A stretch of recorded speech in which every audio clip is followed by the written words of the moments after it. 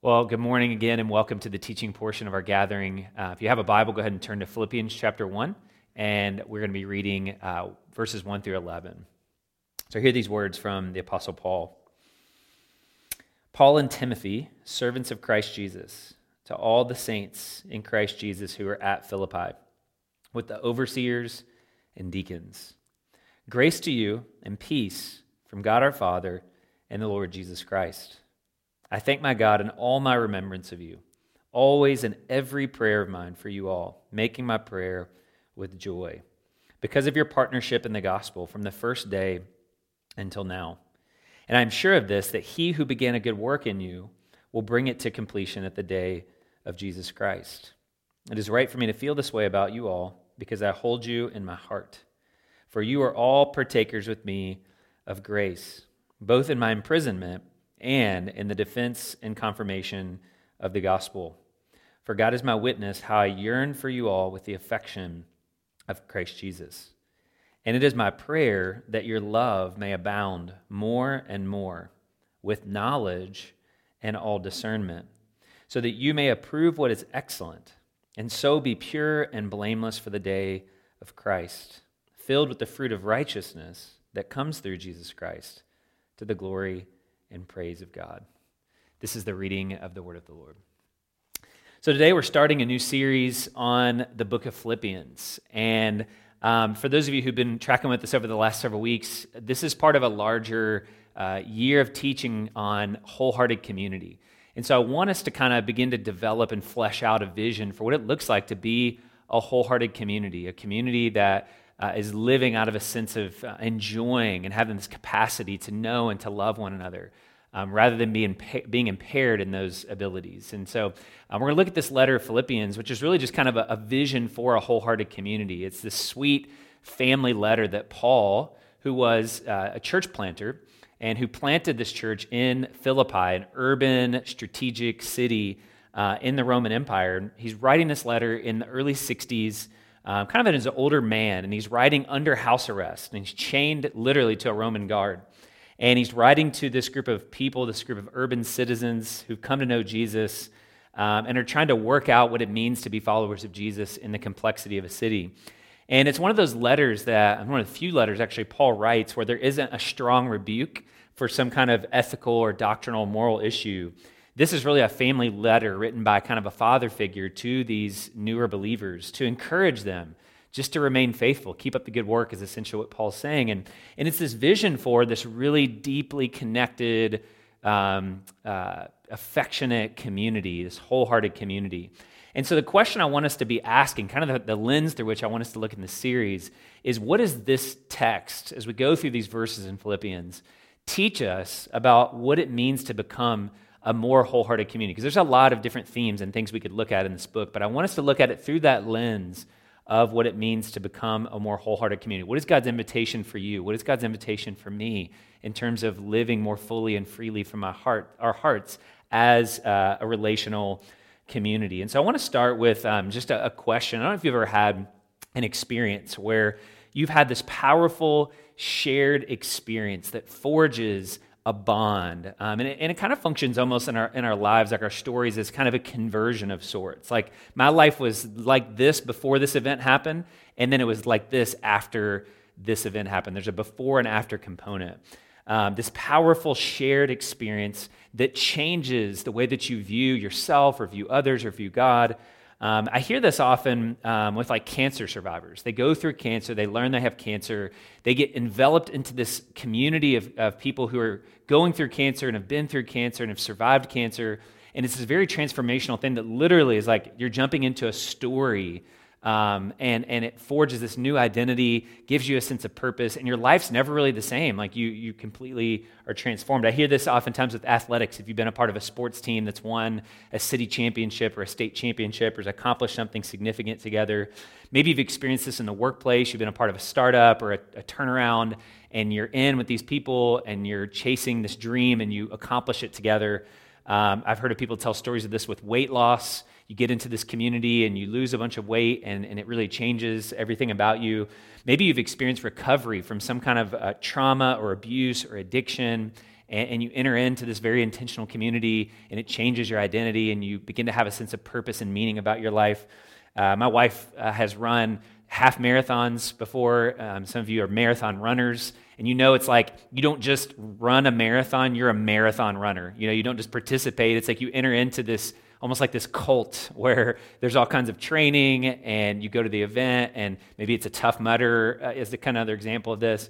Some of the more famous examples that come to mind, one in particular that comes to mind, my son is in middle school, and he's reading this book about Louis Zamperini. Louis was a pilot who was captured and put into an internment camp, and then survived and went on to become an Olympic medalist, and really became a follower of Jesus. And this experience in this prison camp completely and radically transformed him, and he forged these bonds with these other men and women that were also in this camp.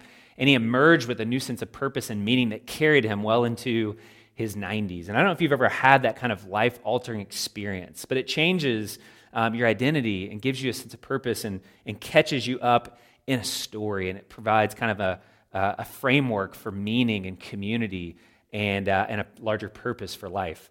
That is kind of, if you can kind of conjure up something like that in your life, that's kind of what Paul is inviting us into as we read these early verses of Philippians. Philippians 1 through 11 functions in this letter as kind of an overture of the symphony that's going to follow. And so he touches on all the major themes that he's going to hit on throughout the book of Philippians as a father writing to this community to continue to be faithful. And one of the big ideas that I want us to just kind of land on, really the big idea I want us to camp out on today, is this idea of the church and wholehearted community as rooted in a vision of gospel partnership. Right? Gospel partnership should frame up how we see wholehearted community and how we practice wholehearted community. And so I want to point out this word partnership Paul uses twice in this passage. Verse 5, as he's thanking God for this community, he says, I thank my God in all my remembrance of you. Why? Verse 5, because of your partnership in the gospel. And those are very intentional words that Paul used, as your partnership in the gospel from the first day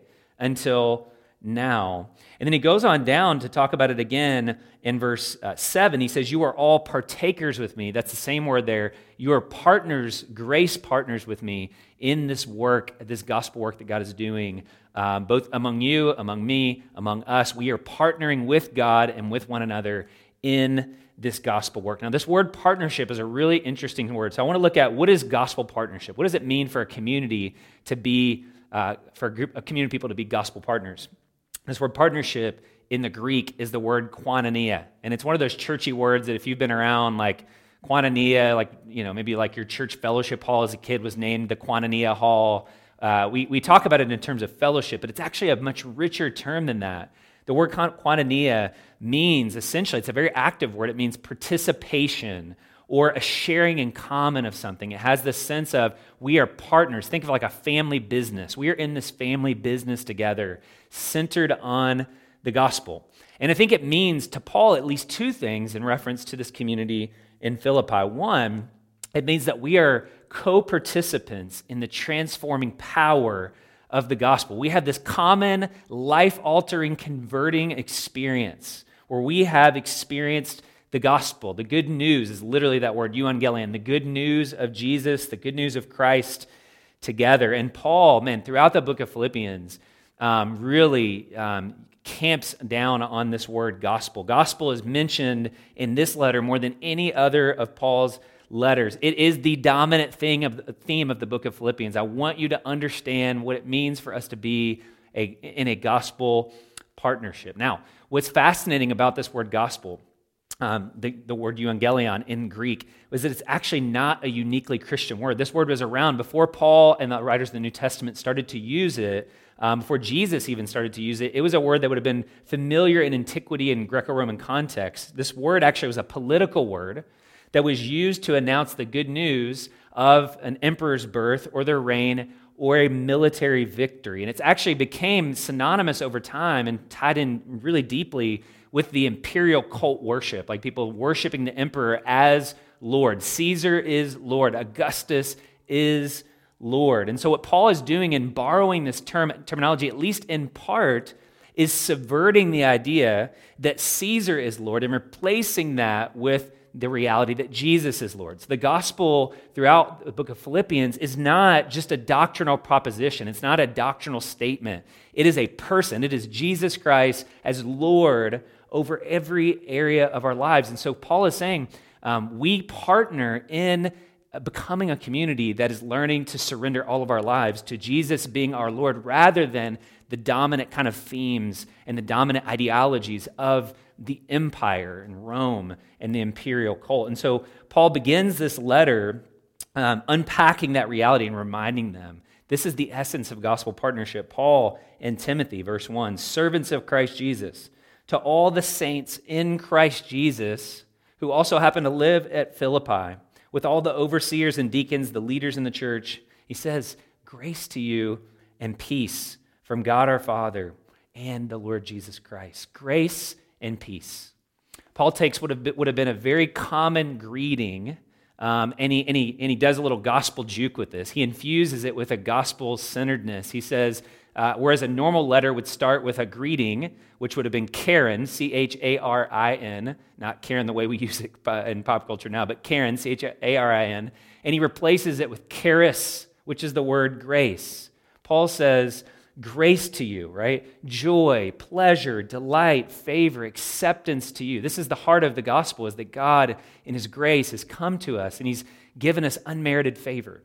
He says, grace to you, God's acceptance, his favor on you. This is what God came to do in Jesus Christ. He writes in Ephesians 2, for by grace you have been saved through faith, not of works, not through achievement, not through anything that you could do, not through strategy, but rather through the purposes and the plans and the power and the presence of God. We experience grace. He also says peace. This is the word shalom, or in the Greek, eirene, which means wholeness or flourishing that comes through the presence of God. Peace is not the absence of conflict, but rather the full presence of God in the midst of conflict with us. This is the idea of peace. It's this idea of wholeness or shalom or human flourishing. And he says we are a community that's experienced this grace, this peace that comes only through the Father's initiative in sending the Son to live the life that we couldn't live, to die the death that we should have died, to rise again, to give us resurrection power. And all of that, he says in the book of Philippians, is applied by the working of the Spirit in us. So there's this Trinitarian understanding of salvation. And it's not just this abstract thing. This is like, these are real people. There's a real story here. If you want to read, it's a really beautiful story in the book of Acts. Acts chapter 16 gives kind of the backdrop to the planting of the church at Philippi. And it's this really unlikely group of people that are brought together in a supernatural way. I mean, it starts with the Spirit of God giving a charismatic dream or vision or revelation to Paul, where literally Paul is heading one way, and the Spirit says, no, I don't want you to go that way. He blocks Paul on his missionary journey, and he says, I want you to go to Macedonia, to one of the leading cities in Macedonia in the Roman Empire, and I want you to speak the good news about Jesus being Lord to those people. And through this dream, Paul then meets a cast of characters that form the foundation of the church. And they're a group of people that you would not put together. A poor, demon-possessed slave girl, a wealthy Asian female entrepreneur, Lydia of Thyatira, who was a dealer of kind of linens and those kinds of things. And then a blue-collar prison guard, an ex-military dude. Like Philippi was a city where they resettled a lot of military veterans. And so this blue-collar prison guard, this poor, demon-possessed, oppressed girl, who was engaged in divination, or like, the reading of fortunes. And then this wealthy female entrepreneur, all converted to Jesus, and they begin to work out their salvation in this small little house church, likely that met at Lydia's house, as they all, in different ways, respond to the grace of God. And what draws them together is not these secondary identities. It is the fact that they are a community that's experienced grace and peace.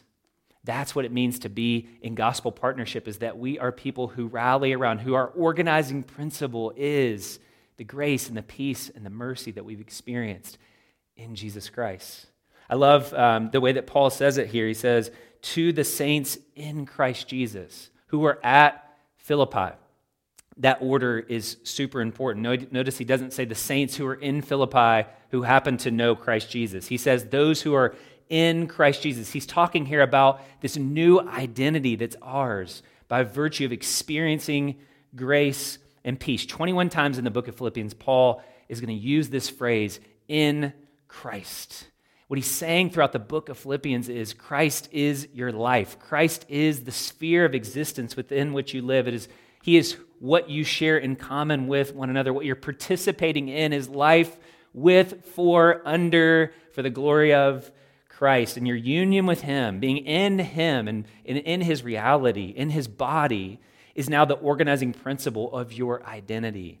Every other part of how you identify yourself is now subservient or secondary to that reality. So whatever it means to be a Philippian citizen, which would have been very important in this time, right? To be a Philippian citizen was a source of pride. I mean, this is a multicultural urban city with all kinds of, just like we have, all kinds of tribalism and nationalism and classism and sexism and all these kinds of things that divided people and formed different stratifications in Philippi. And what Paul is saying and what he's inviting them to consider is that unity, how do you find unity despite all of these intersecting identities and secondary allegiances and loyalties? You know, I'm a man, I'm a woman, I'm a slave, I'm an elite, you know, like I'm a military person, I'm a cultural fashionista. I mean, all these ways that we can identify ourselves, these identities that are secondary. Paul says the way that we develop an identity first is in Christ. The most important thing about us is that I'm a Christian. I am in Christ. So yes, me speaking about myself, I am a Kentuckian. I was raised in Louisville, Kentucky, but I am a Kentuckian who is first and foremost in Christ. I'm a man, but more importantly than the fact that I'm a male is the fact that I'm in Christ. Now, does it mean that those things aren't important, right? Like I'm a husband, I'm a father, I'm middle class. Like these are all parts of my identity. But what the gospel does is it comes in and it relativizes those parts of our identities and says that's not the truest thing about you. Now, we don't want to minimize those things. We don't want to ignore those things. We don't want to deny those things. But the most important thing about me is that we are a community that unifies and organizes around our primary identity in Christ. I love the way that Michael Gorman, one New Testament scholar, refers to this community here in Philippi. He says it's a community of cruciformity. It's a community that finds its identity in being conformed to the image of Jesus. And that's Paul's really strategy throughout this letter is to say, consider Jesus Christ, the fact that you are in Christ, and then live out of that identity. Become who you are in your relationships with one another as it flows out of your experience in Christ. And here's what Gorman says. For Paul, the experience of dying with Christ, though intensely personal, can never be private. Fundamentally, cruciformity means community, and community means cruciformity. Paul did not come merely to save individuals, but to form communities, specifically what we might call exclusivist, inclusivist, alternative communities of cruciform faith, love, power, and hope. These communities exclude allegiance to every other so-called Lord and God, but include people of all stations in life who confess and live Jesus as Lord, thus challenging the values of their day by their very existence. They are communities formed by and into the countercultural story of their countercultural Lord. So to be in gospel partnership means that we are living in a new story, the story of Jesus. And then we're living out of that and allowing to permeate our very identity and to change the way that we see God, the way we see ourselves, the way we see one another. So we've had this common experience of being saved by the grace of God, being brought into the peace of God and placed into this community, which then leads to a purpose, right? Like gospel partnership is purposeful relationship. It's the ability to participate holistically in gospel work together. And that's one of the major themes of this book is Paul is remembering and thanking them for this work. That work there is a very important word. It's a word that means energy, right? God's energy, his working in you is this work that's very practical. It leads them to share and to sacrifice financially for one another. Paul describes that in Philippians chapter 4. Later on in the book, he talks about the kindness of them to share in this need that he had and how they were the only church. And get this, I mean, this is a very poor church. But out of their poverty, Paul says, you, time and time again, entered into a financial partnership. You were partners with me in giving and receiving. And over again, you met my needs. And he prays, God, I pray that out of the abundance of your riches, that as they have met my need out of their poverty, that you would continue to meet their needs in the midst of suffering and impoverishment.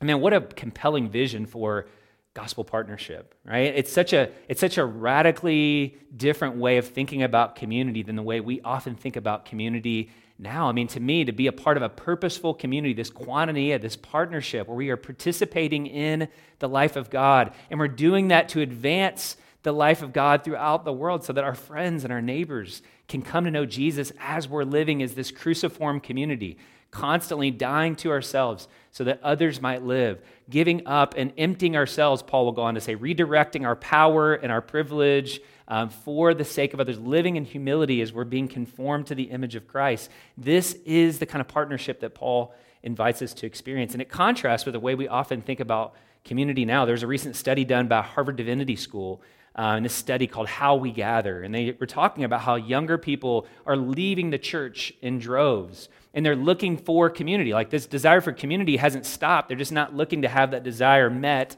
in the church. And so they're forming community in places like CrossFit gyms and in Soul Cycle groups and in neighborhood dinner parties.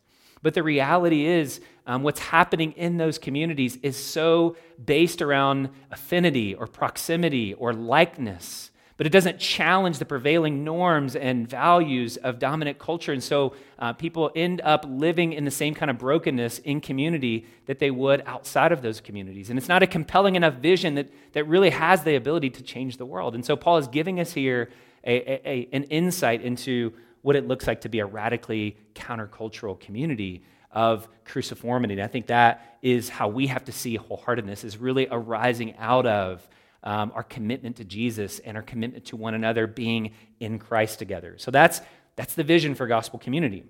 The question is, what is it that Paul gives us that actually can sustain that community? Because that kind of community is hard, right? It sounds really good to have all of this diversity and to pursue unity, but man, it's so hard. If you've ever been in a situation where you're trying to live that out in a discipleship group, you're trying to live that out over a long haul in a family or with some friends, it is so challenging. And I want to draw your attention to what Paul says sustains this kind of gospel partnership in verse 6. He says, I am sure of this, I am confident of this, that he who began a good work in you will bring it to completion at the day of Jesus Christ. Probably one of the most famous passages in the Bible that often gets lifted out of context and applied in all kinds of weird ways to our individual salvation in Jesus Christ. And there is a sense in which, yes, Paul is talking here about sanctification, about the work of being conformed to the image of Christ. But notice it's in the context of community that Paul says, I can be confident in this community because I know this is God's work. And this is the key to understanding and sustaining gospel partnership. It is a confidence in God's presence and power to do this work, right? And this confidence that we have in God is the anchor point for wholehearted community. This confidence is this weird paradox of like hopeful realism, right? Like Paul is hopeful for them, but he's also realistic about the challenges they face as a community. Now, what do I mean by that?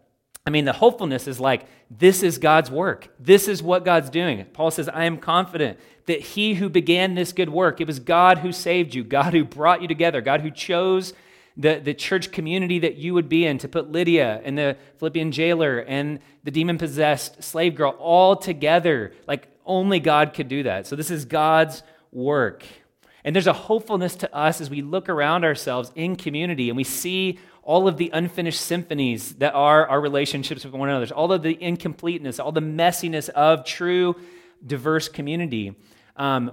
It can be easy to get cynical. And what this hopefulness drives us towards is like, I'm placing my confidence in God, not in you, but in God's work in you. And you're placing your confidence not in me, but in God's work in me. And it means that I refuse to give up on you. I refuse to in shame condemn you or judge you or drive you out. I see the glorious future that God has for you, and I want to participate with God. I am partnering with God and you in preparing you for what he calls here the day of Jesus Christ, the day when Jesus returns and he makes all things new. But there's a realism to that, right? There's a hopefulness, but there's a realism. It doesn't mean that we avoid hard conversations or that we just accept immaturity with one another. I mean, even in a great community like Philippi, there are relational undercurrents of hostility and rivalry and selfish ambition and conflict even between two leaders, we learned in chapter 4. And so Paul says, God is at work in you, and yet the realism in chapter 2, Paul says, and since he's at work in you, work out your salvation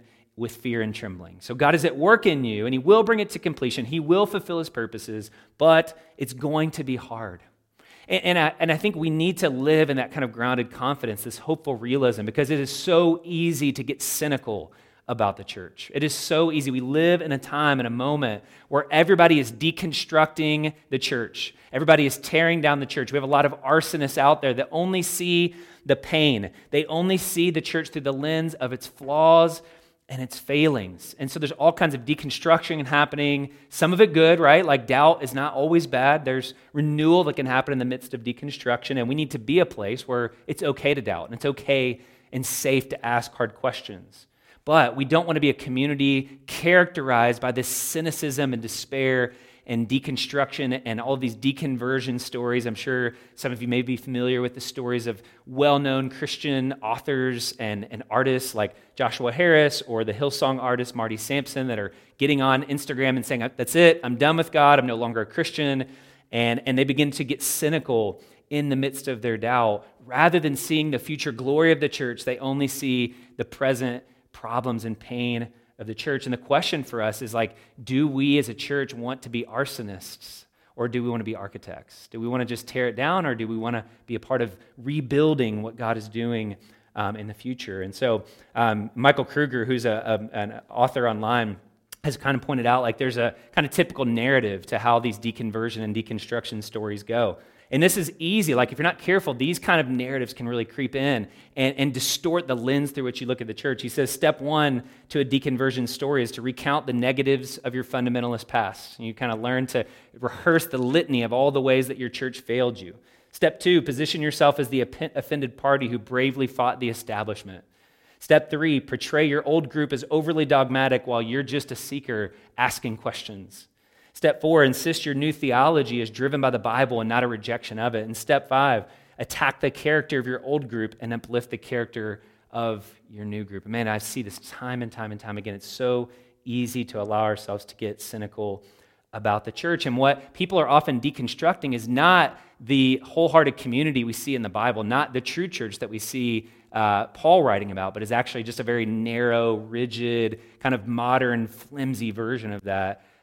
Rather than what Paul's vision is here for community. So our confidence in community is not in ourselves, it's in God.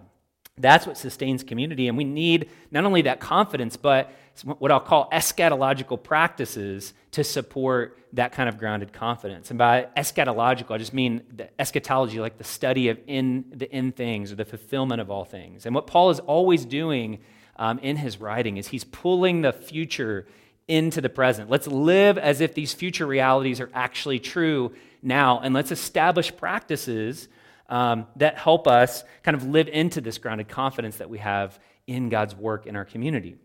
And sometimes I think we miss these practices that Paul talks about, and we pay attention to Pauline theology, but we miss his method and his practices. These practices are brilliant. I mean, they're brilliant, and you see them all throughout the Bible.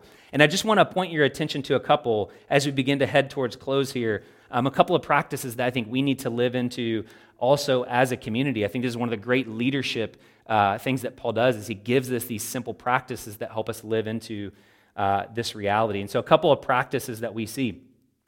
Notice Paul's language, like his speech, how he talks about and he talks to the Philippian church, right? His language is so encouraging. It's so hopeful. Paul is calling them to live into who they are. Notice his language. Both about how he talks about himself and also how he talks about the church. Paul and Timothy, slaves of Jesus Christ, servants, bondservants of Jesus Christ. Don't think slaves in terms of American Western chattel slavery. Think in terms of Greco-Roman times when people would sell themselves into slavery because they had a debt to pay off. And they were considered, literally, they were owned by these people as they sought to pay off their debts. This is the idea of slavery here. It's something that it communicates like I'm underneath somebody else. I'm living for and on behalf of someone else, right? Paul refuses to identify himself as I'm the person in charge. I'm the one with all the power, right? I'm not just the guy with power. Paul says, I serve a higher power, and my power is redirected to serve you. And Paul calls them saints. He says, grace and peace to you, right? He's using language. Saints is the idea of God's holy people, right? He addresses them throughout the letter in these very future-oriented ways. He calls them his beloved, right? He says, grace and peace belong to you in Jesus Christ. I love the way that Henry Nouwen, we have to learn to talk about each other in these kinds of ways. And I'm not saying we literally say, hey, Saint, nice to see you today, although that might be a welcome change to some of the ways that we talk about each other in the church today. But I do think we need to recapture this vision for and watch the language we use as we talk to one another and about one another. I love the way that Henry Nouwen talks about this. He says, the characteristic of the blessed ones is that wherever they go, they always speak words of blessing. It is remarkable how easy it is to bless others, to speak good things to and about them, to call forth their beauty and truth when you yourself are in touch with your own blessedness. Many of us don't speak encouraging, hopeful words about each other because we don't think those things about ourselves. We live in so much shame, so much guilt, so much fear. We live with a sense of being cursed, not with a sense of being blessed. But the Bible says we are God's beloved children in whom he's well pleased. And if that is true about us, we need to learn to speak those words and to call forth those identities and to draw out those realities in the way that we speak about and talk to one another. The second thing we see is prayer, right? Like Paul says, I thank my God in all my remembrance of you, always, in every prayer of mine for you all, making my prayer with joy. What do we remember when or if we bring each other before God in prayer? We tend to remember and recall as human beings what's most intense and oftentimes what's most negative in our experiences with other people. It's the way that we're wired in many ways. And this, again, can lead us to a place of cynicism as we remember one another, as we think about one another. Even as we're scattered right now, we have this opportunity, though we're physically scattered, to remember one another in prayer. We can do that every day. We can hold one another in prayer. But what do we remember when we remember each other before God? Do we remember a narrative that undercuts God's redemptive work in our hearts and our relationships? This person did this to me. And we remember the hurts. We remember the pains. We remember only the betrayals. We remember only the bad things. We remember only the immaturities, rather than seeing the full picture of all that God wants to do with us, remembering that God who began this good work will bring it to completion in Christ Jesus. And this is a real opportunity, again, we have right now to remember one another, to press into deep intercessory prayer for one another all the time, always remembering each other and working out those in our prayers, contending for one another, remembering God's work in one another as we also wrestle through the hard relational stuff in community. I mean, for me, it's been an opportunity day in and day out as I wrestle through different things happening in my life. Taking walks or going on runs just become opportunities for me to bring these hard conversations before God and say, God, would you transform this? God, would you redeem this? God, would you help me remember, not selectively and cynically, but rather remember these saints that you've placed around me redemptively, right? Remember and pray for them redemptively, which then leads quickly to the third point.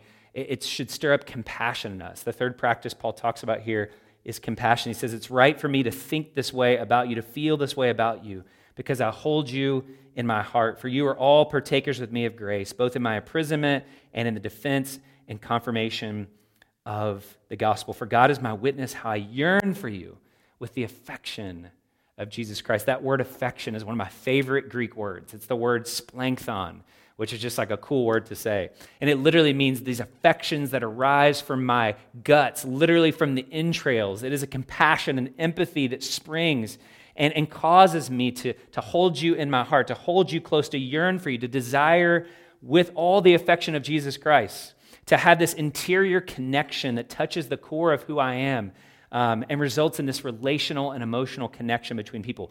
This is a word that was often used of Jesus throughout the Gospels. One of my favorites is in Matthew chapter 9 when Jesus looks out at the crowd and he has compassion on them. That's the word splagnizomai. He has compassion on them. It leads him to weep for people. It leads him to be angry when people's well-being is threatened. I mean, I think for us, we struggle in the church oftentimes with being disconnected from our hearts. If Paul were writing today to the church, many of us would have a different version of this. We might say we don't hold others in our hearts, but we rather hold them in our heads. We have a very intellectualized, rationalized, logical way of thinking about and interacting with one another in the church. And the invitation is to be relationally and emotionally connected. Psychologists call this empathic attunement. It's one of the keys to healthy relationships is empathy, right? Compassion and empathy are very similar. It's the ability to take others' perspectives. It's the ability to hold one another without being judgmental. It doesn't mean we don't judge things that people are doing as right or wrong, but rather we don't condemn, we don't shame one another. We have the ability to recognize and communicate emotionally and feel with people, right? It's very different than sympathy. Sympathy is like empathy, but it's not the same thing, right? We think of empathy or compassion oftentimes. Brene Brown, in her book on wholeheartedness, talks about this idea of empathy versus sympathy. If somebody's in a deep, dark hole, empathy climbs down the ladder into the hole and says, hey, I'm here with you. I am with you. I am for you. I want to feel and hear and listen to your story. Sympathy stands at the top of the ladder, she says, and it yells down and says, oh man, stinks that you're down there in that hole. Do you need a sandwich, right? And that's kind of how we oftentimes treat each other, is that situation looks really bad, and I'm sorry that you're going through all that pain. But we don't enter in with one another compassion. We don't hold each other in our hearts together, because that's a space of vulnerability. That kind of vulnerability puts us in touch with our own emotions, with our own fragility, and we're afraid oftentimes to draw near to each other in compassion because we have so much shame, so much sadness, so much fear, so much brokenness. And when we consider and we hear other people's stories of suffering and sin, it kind of activates our own stories.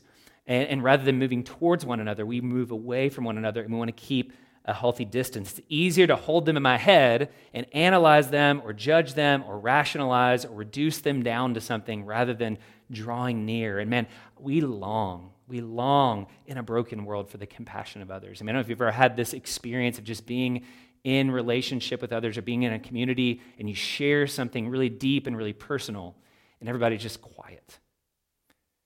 Nobody moves towards you. Nobody moves in with compassion. And man, there's just a deep sense of aloneness and disappointment that we experience when we aren't compassionate towards one another. Empathy and compassion drives connection. Sympathy drives disconnection. And so God wants us to learn to, in compassion, hold one another in our hearts with all of our complex humanity and beauty and brokenness. And rather than judging one another, drawing near to them.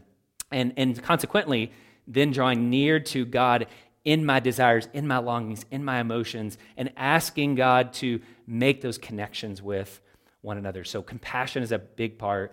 And then finally, growth in love. Paul ends this with inviting them. He says, "It is my prayer that your love may abound more and more, that it would overflow, that you would approve what's excellent, that you would grow in a kind of love that has knowledge and discernment so that you can approve what's excellent and be filled with the fruit of righteousness," or that word can also mean justice, that comes through Jesus Christ to the glory and praise of God.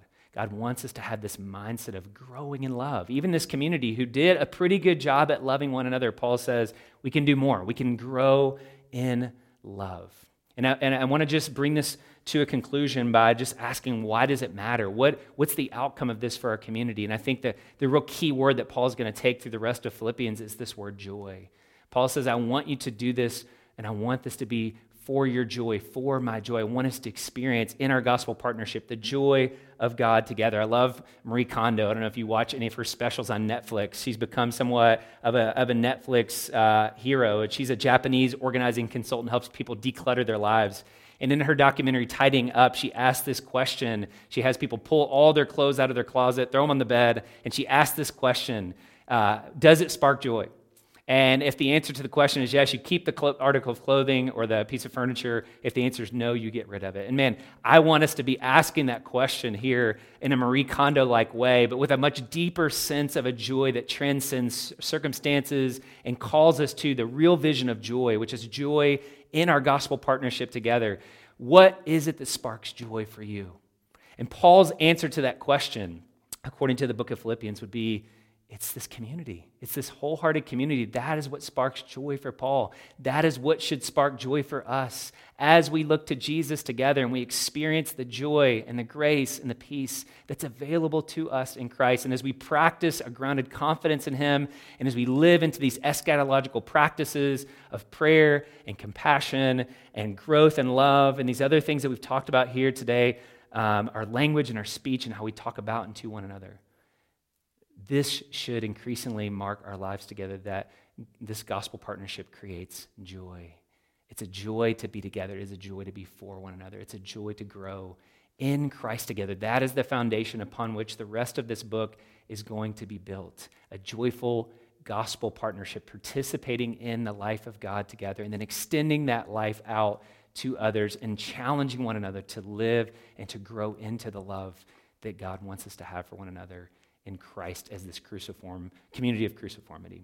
Let me pray for us, and then we'll take communion together. Father, thank you for the grace of community. Thank you for this vision that Paul invites us to of a wholehearted community in Jesus. I pray that we would live into this, that we would be a band of gospel partners, united around the good news of Jesus. In Christ Jesus, we have become this beautiful, radically transformed community. As we experience this, as we share in this partnership, and we learn to speak accordingly with one another, we learn to hold each other in our hearts and have compassion for one another, to pray for one another, to grow and abound and overflow in our love. God, I pray that you would produce true, lasting, sustainable joy. God, I pray that these relationships that we share together in community would spark joy, and not just a happiness that is superficial, like simplicity or kind of decluttered living, but a true and deep and abiding joy that carries us through our life together